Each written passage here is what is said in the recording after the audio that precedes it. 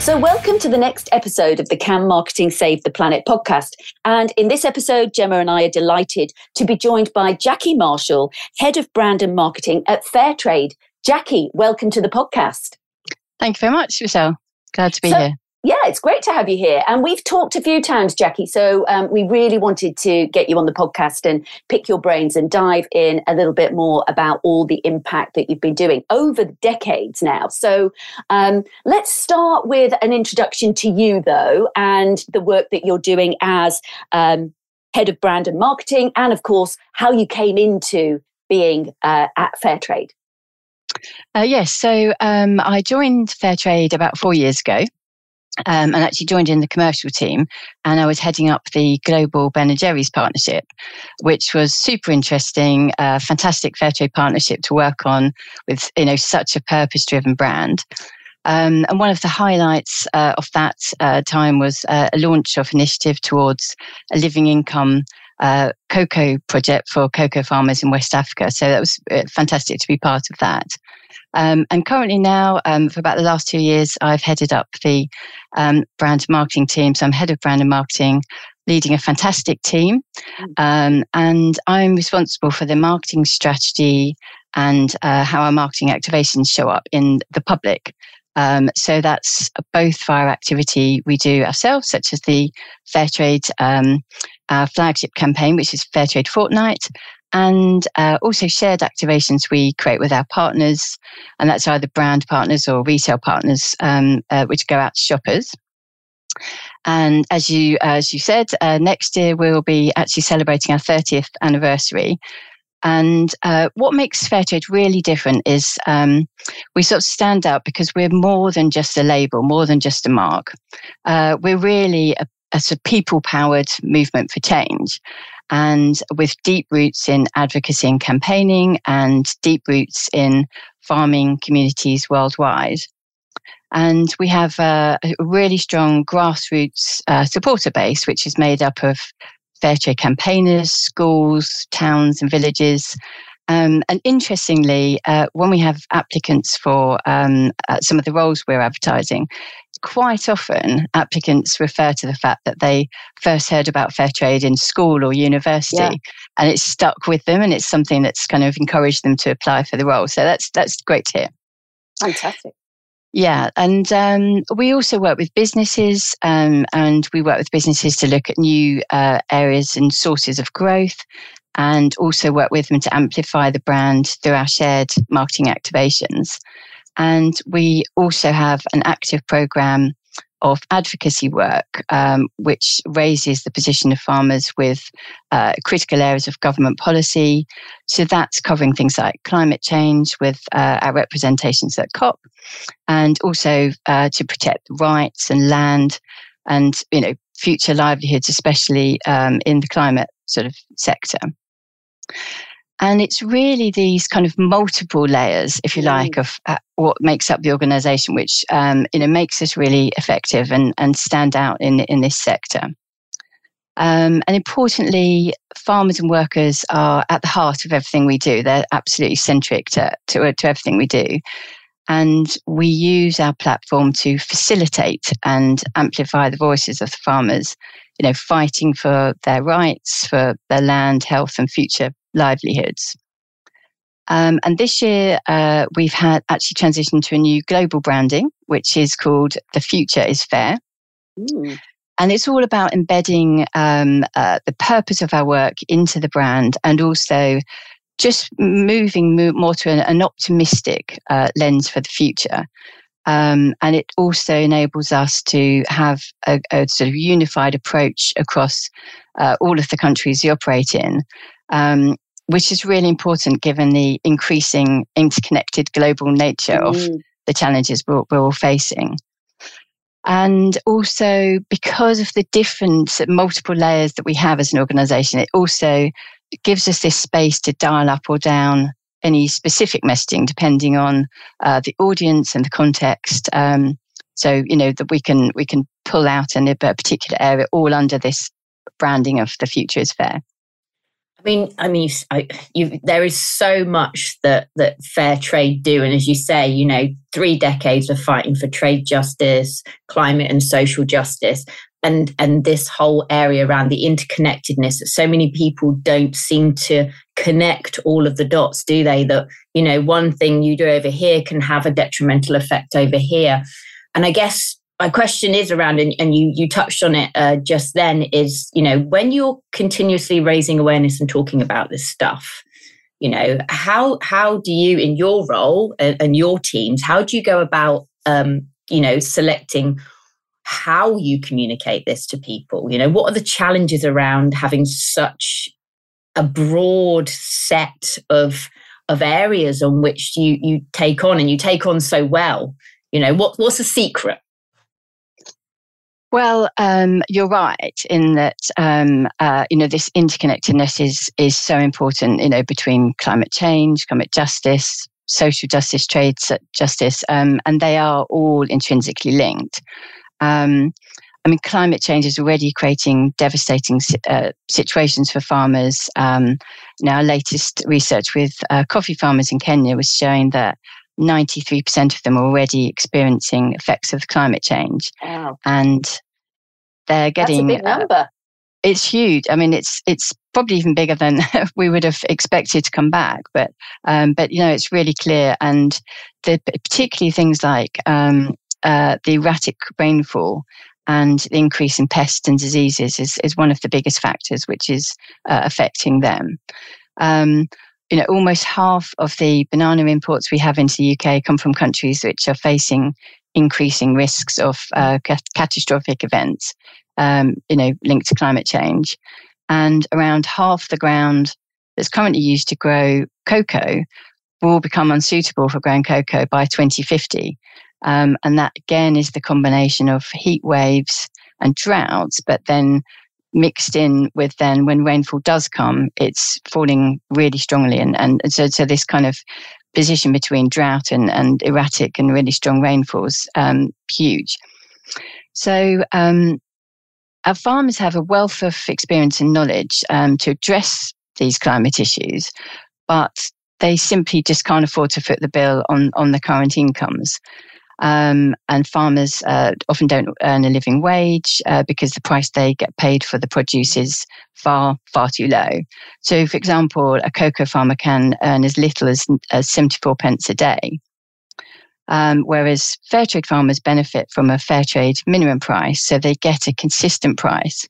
And if the market price falls below that, then they still have that safety net. So they can, importantly, they can then plan, and they can just have that security that they can, stay cocoa farming, at its very simplest.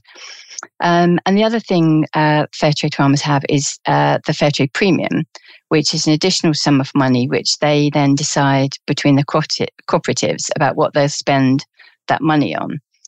And an example of that, a kind of climate project that premium's been spent on, was one of our cocoa farms in Ghana, where they noticed that the tops of the cocoa trees were literally singeing with the heat. So what they did was they bought taller, fast-growing trees that could create shade above the cocoa trees, and that protected the cocoa crops. And then what they also did was planted other crops below, so that they increased the biodiversity of that area, and also, diversified the income, so they weren't just reliant on the cocoa crops. And it takes about 3 years for a cocoa tree to mature, but once it's established, it can last for about 30 years. So it's a really big investment that's important to protect that plant, basically. But the biggest challenge we have is that when we're trying to communicate to the wider public, is really trying to convey these complex issues in a format that's easily understandable. Yeah. So, we wrap these messages into messaging and marketing activation in a format that's easily understandable and in a way that's relevant and motivating to them. Why should they be interested that what's happening on a farm, somewhere in a country far away? And we find our farmer stories are the best way of to convey real life stories and experiences. And using this storytelling, we use examples of showing what the impact of buying a fair trade product can be, such as buying shade trees. So, and then that helps to show, if you're going to make a purchase, what, the kind of thing that's going to help with. So we tend to use social media on a continual basis. It's a perfect medium for creating short nuggets of information, and we can then provide links through to further information to go into more depth. So for audiences that want to know more about it, they can find out a bit more. And then we have larger campaigns such as the Fairtrade Fortnight and the shared activations I was speaking about with branded partners. And for all of those, we use case studies and experiences to bring these kind of lived experiences to life and make it easily digestible for the wider public. Yeah. I think that's one of the biggest challenges, isn't it? The narrative, this education piece about how things impact everything, this interconnectedness, as you said, and that story, that narrative around that. There's obviously, have you seen a shift, Jackie? We talk about the rising consciousness of consumers. There's lots of studies saying people are increasingly concerned about doing better and making sure that they're spending well and that they are spending on more purpose-led products. But we also hear a lot of studies about the action intention gap where, yes, people are saying, yes, I want to do that. But actually, when it comes to making the purchase, there are numerous studies. I know we just covered one from Porto Novello that actually showcased the action intention gap isn't as big as we think it is sometimes. And there's really, brands shouldn't use that as an excuse not to do the right thing.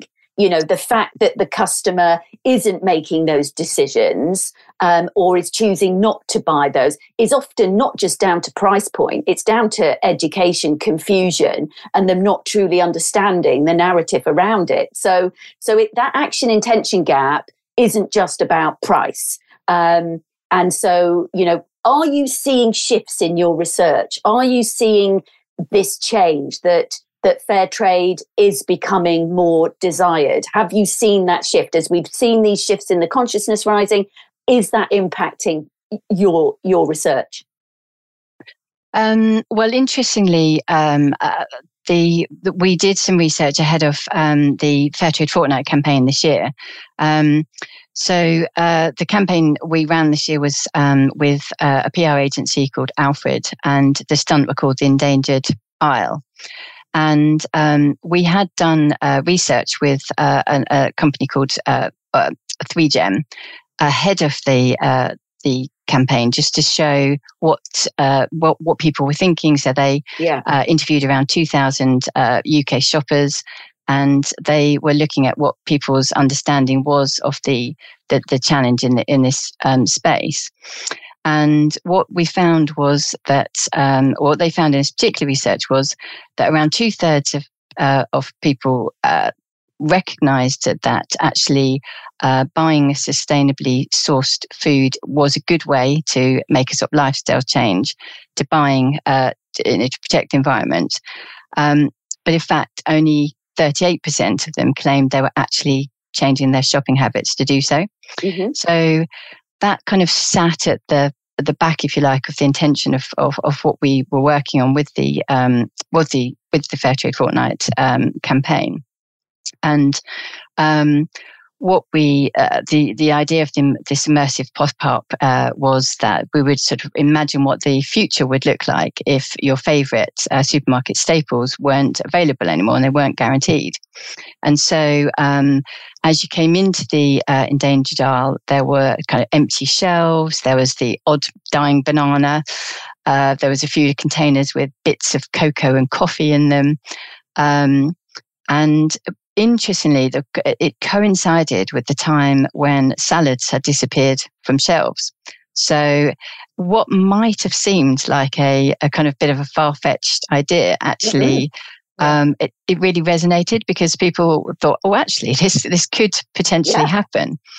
And then further into it was happening, exactly. And exactly that time. So, of course, we got lots of references back to that. But I think people just don't imagine that a banana isn't going to be there anymore. So it was really trying to, prompt this kind of thinking.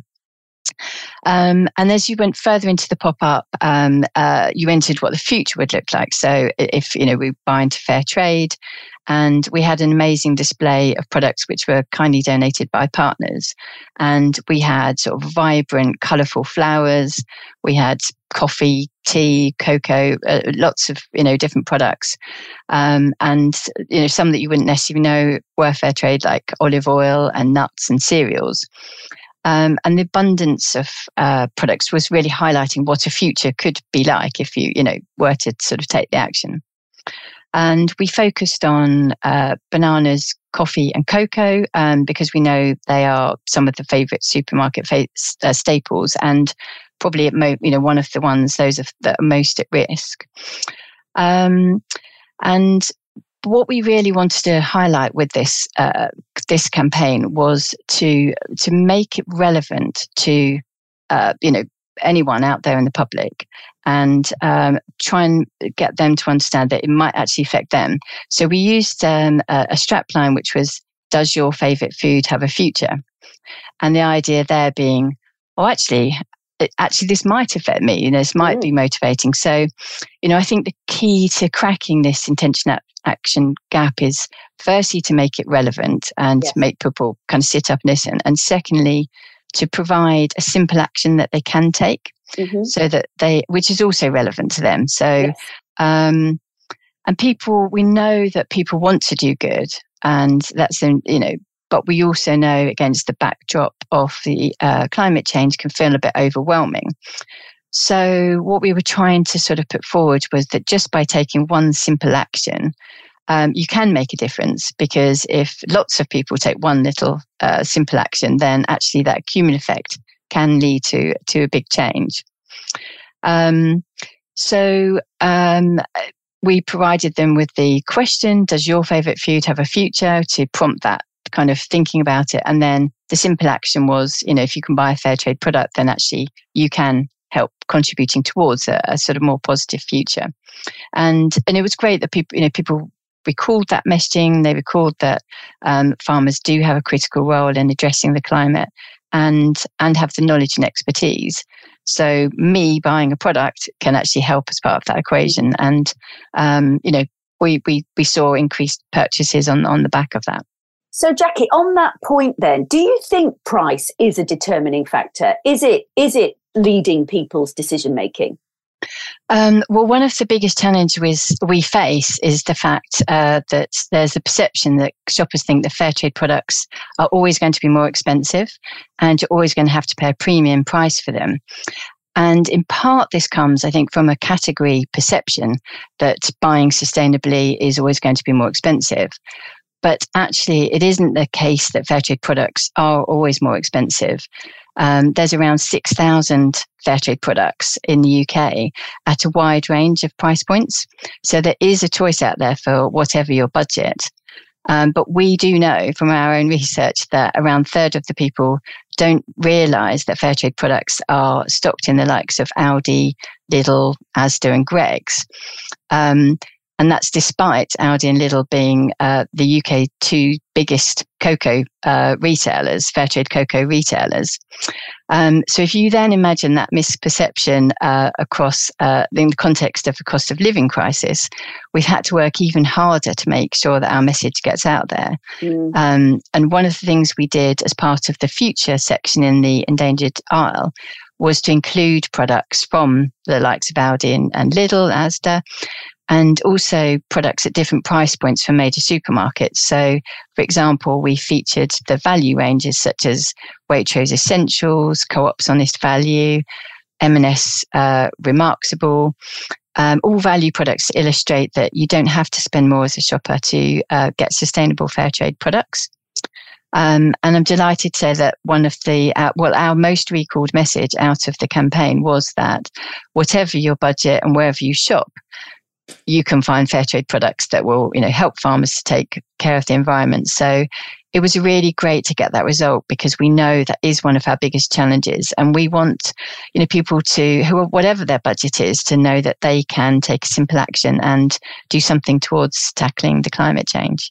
I think, the other thing you have is trust, isn't it? And I think, as Michelle said, there's research that says that people aren't being more sustainable. There's research that says that intention gap is smaller, it's bigger, and we're bombarded with messages every day. There's an abundance, or hopefully this will go away now, of labels that have been put on products, which, have caused confusion amongst what is a real accredited label with real substantiated work behind it versus what is a marketing label. And I guess, Fairtrade is possibly one of the most recognizable labels out there.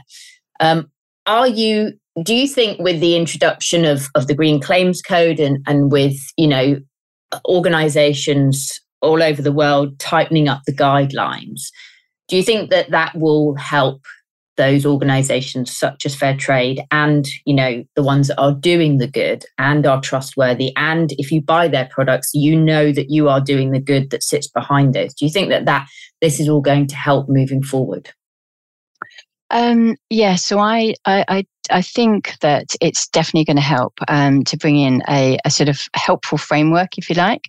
I think just the fact of having a framework in place means that we all have to sort of sit up and take notice and get ourselves upskilled, make sure that we understand what's happening. And so I think having a structure in place just gives people that added incentive to do so, because people are busy, priorities fall off can fall off the list to do. So actually having frameworks in place, which we can point to, such as the Green Claims Code, I think are sort of helpful. Yes. And when we talk about our impact, it's always rooted in fact. So we have an evidence and insights team, which we check. We check that there is a genuine impact and data behind anything we take out to a public audience. And obviously we actively engage with CMA when they do workshops, and I know yourselves, you've run workshops on the CMA Green Claims Code. So yes, and given that trust and transparency in this area is so important, I think it's really crucial that messaging is clear and correct, so that with all the noise going on, people aren't, even mistakenly or unintentionally confused. Yeah. And the reason I think it's so important is because, we all want more people to make sustainable choices. Yes. And the more conducive we make that environment, the better that will be. Yeah. And just going back to that number that your research showed, because that's a similar number, I think it was the same, similar, or say 37%, I think, coming out of the Porto Novelli research, 38% of people making a different choice is actually quite big. We look at 38% and we might be, but what's happening with the other 62%? But actually 38% of behavior change at this point is heartening. People are actually doing things differently, and I see that as successful, actually. Yeah. It's sizable. So I don't think we should underplay that. We should build on that and say, wow, how do we nudge that number up even more? Because that, I think, if that was 8%, okay, a problem. But 38% is, I think, really quite hopeful. And the other point I just wanted to build in here, Jackie, is that, I love this that you said at the very beginning, this people-powered movement for change. You've been doing this for nearly 3 decades. Do others come to you as an organization now to say, help us? You guys are pioneers really in this space around impact, facts, data, the amount of knowledge that you must have gleaned over the decades around communication, around what works, around how you enable all of this. Is this something that you now guide others on? I know you said you work with brands with regards to activations and, those partnerships. You're almost acting, as advisors, aren't you, to brands in this space? Yes, and that's one of the things that we like to do to bring value, if you like, to the partnerships is, to keep an eye on things like the Green Claims Code, and make sure we're bringing to attention if there's anything that isn't correct. So we will be asked for opinions on things like that. And also we work very collaboratively with other campaigning organisations. Yeah. And typically, across businesses. So we, as part of COP26, we set up a climate network amongst the businesses that we work with. And so we convene forums where they all come together and share ideas and share thinking. So we, I think this idea about convening people and sharing ideas and sharing thinking is something which we're finding works really well across this sort of sector. And yes, in particular, the climate networks doing the business has worked well. And also when we're calling for policy change, so again at the COP environments, we would typically, our advocacy teams would work with advocacy teams from other NGOs and businesses. So this kind of bringing together of knowledge and, convening these centres of knowledge, I think is something that we get very involved in. Fantastic, because that's, it's definitely collaboration all the way, isn't it? It has to be that. These movements, you're a movement, there are other movements, we bring all those movements together. That's powerful. And learning from each other and sharing and the knowledge rather than organizations starting from, a zero baseline is just so important, particularly where we've got limited time and we've got so much to do. Then that makes sense, doesn't it? That's wonderful. Do you when we talk about the label and people's action intention, from your research, from what do you think that the majority of people know what is behind Fairtrade, or do you think you've reached a point of such trust that label is standalone, and if you purchase that is going to make a difference? And what is your sort of want moving forward? Because we know that people, it's great that they buy and if they only look for the Fairtrade label, that's great. But with the challenge growing and the time running out, we do need people, don't we, to look behind the label as well to really understand it. Yes, I mean, it's interesting. I mean, GlobeScan have recently released some data which was around the recall of ethical labels in general, and that's grown significantly in the last couple of years. So it's gone from 75% to 83%. So another really positive figure for us to, hook onto. Obviously, Fairtrade has been a sort of a pioneer in this area, and continues to be recognised as we with high levels of awareness. 9 in 10 people aware of Fairtrade, and 8 in 10 trust Fairtrade, according to our latest Kantar figures. But they've actually been consistently high for a number of years now. So. But also in terms of looking behind the label, we do fairly regular research around what people understand Fairtrade to mean.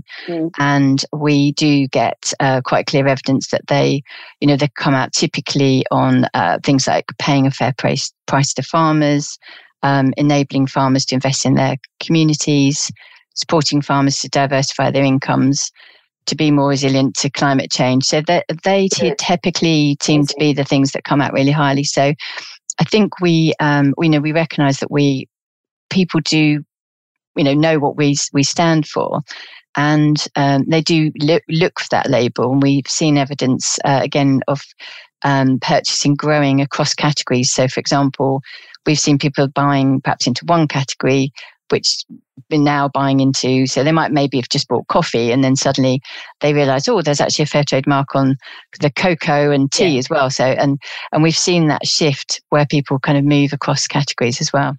Yeah. I know I buy a lot of my stuff from the supermarket by looking for that particular label on the basis that I know what sits behind it, and it really does drive my purchase decision. And I absolutely, especially chocolate and wine. Fairtrade and flowers. and flowers. Yeah, there's a lot of products, isn't there? It's not just about the tea and the coffee and bananas, as we've touched on, but there are many others. So, and I love that action, Jackie, for that you did. Make one small action, choose fair trade over not fair trade. That's pretty simple, isn't it? When we're making those choices, look for that label and make those choices. So we love, and we've loved this conversation, Jackie. It's been so informative, so much in there and so much to share around the marketing, the communications, the narrative, the activations, the way that you're working with partners, these wonderful immersive elements that you're creating as well to really bring it home. Like, what does the future look like? And I love all of that creativity that is brought to what you're doing as well. We love to wrap up the podcast with 3 questions that we ask all of our guests. So the first question to you then, as a fellow marketer who's been in marketing a long time and doing wonderful things at Fairtrade, can marketing save the planet? What's your view? So my view is yes, I do think so, and I very much hope so. And already we can see the situation's critical with climate-related disasters tripling in the last 30 years. We had a cocoa farmer from Uganda, Nimrod Wambete, spoke at the Endangered Isle and spoke about the fact that a whole harvest had been washed away by a landslide for one of the farms on his cooperative. So we know this need to act and put in place opportunities to diversify incomes and support, put these adaptations in place because of climate change as well. We know it's so important. So I think it's going to take many actors across many different campaigns to move the dial. But I think that will become a critical momentum that builds over time. And, we've seen in sustainable purchases that it's gone from being a niche, fragile market to a really robust mainstream one. And I think we'll just see that continue to grow. I think we'll see parallel streams of citizens and businesses and governments all awakening to the very real dangers, and us marketers getting better at making marketing strategies and messaging and activities that accelerate that. Yeah. And I think the degree to how successful it will really be down to how quickly we can build that momentum. Yeah, and I think you hear that momentum, isn't it? An ongoing momentum and continued conversation and activation and driving this, which is what Fairtrade have been doing for such a long time. Jackie, what do you hope business looks like in 10 years' time? Well, funnily enough, we've touched on that. We've talked about this issue of collaboration, and I think actually collaboration is going to be the key to how we move forward. The issues are so great and so large that there's no one can do this on their own. No. And we, already, we work with the public, we work with grassroots campaigners, businesses, policymakers. And I foresee that collaboration will become even greater within each of those groups and across each of those groups, which, I think will then add to this momentum we've spoken about and get us to that critical mass. Brilliant. Love that. And couldn't hope that that's the way it all plays out even more. And if you were to give one piece of advice to fellow marketers about driving impact through the way that they operate, through being more responsible marketers, what would it be?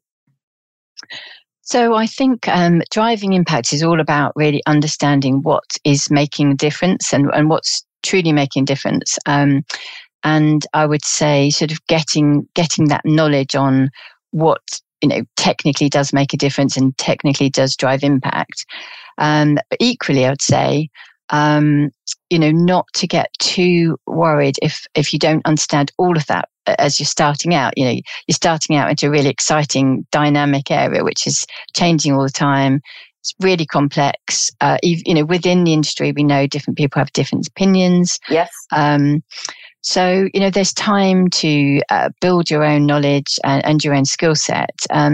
But also this point about collaboration is that there's a whole network out there of people who are also curious to make change and share ideas and, have things that they want to share. So I would say, it's a really exciting area that you're joining. And, when it's done well, it can really make a difference to people's lives. Yeah. And just on that, Jackie, because you were in FMCG marketing, weren't you, before you came into this space? What personally drove you to make that decision? So as I'd gone through my career, I've worked in FMCG companies, and then I moved into agency side, and then I moved into the purpose-driven sector. Interestingly, I made that move around 7-8 years ago. But what I think we're seeing now is that actually there is opportunities for more for purpose-driven activities in across all industry, within bigger corporate organisations, which actually didn't really exist quite so much even then, and even in the 7 years which I moved more into the kind of NGO sector. And I think what's exciting at the moment is that you can see opportunities really growing across industry, and again back to this collaboration between businesses and charities and other actors moving in this space is increasing all the time. And I think I've seen that momentum change a lot in the last 7 years as well. So yeah, it's kind of moved, hasn't it? A green job. No one can see me doing air quotes, so I don't know why I'm doing them. But green jobs are no longer. I work in forestry or agriculture or some, it's now the skills and that are going with the people, isn't it? And as you say, those opportunities, the rise of green jobs and the rise of, sustainability being part of every single person's role, no matter what function you work in, is really, really taken off, certainly in the last 3 to 5 years. So, Jackie, it's been an absolute pleasure talking to you today. Where can our listeners, I think they know, but where can our listeners find out all about the amazing work you guys are doing? Well, a great place to start is the website, or go about looking, look for products in stores and just keep your eyes open. And yeah, we'd love you to find out more, hear more about what we're doing, and, join in this big collaborative movement towards future change. Fantastic. Well, we will make sure all the links and notes are in the show notes so that people can easily access the work that you're doing and your social media activity, where you stay very focused and keep everybody up to date on all of that as well. So just a huge thanks from us, Jackie, for joining us and sharing all those insights with us and indeed our listeners. Thank you so much.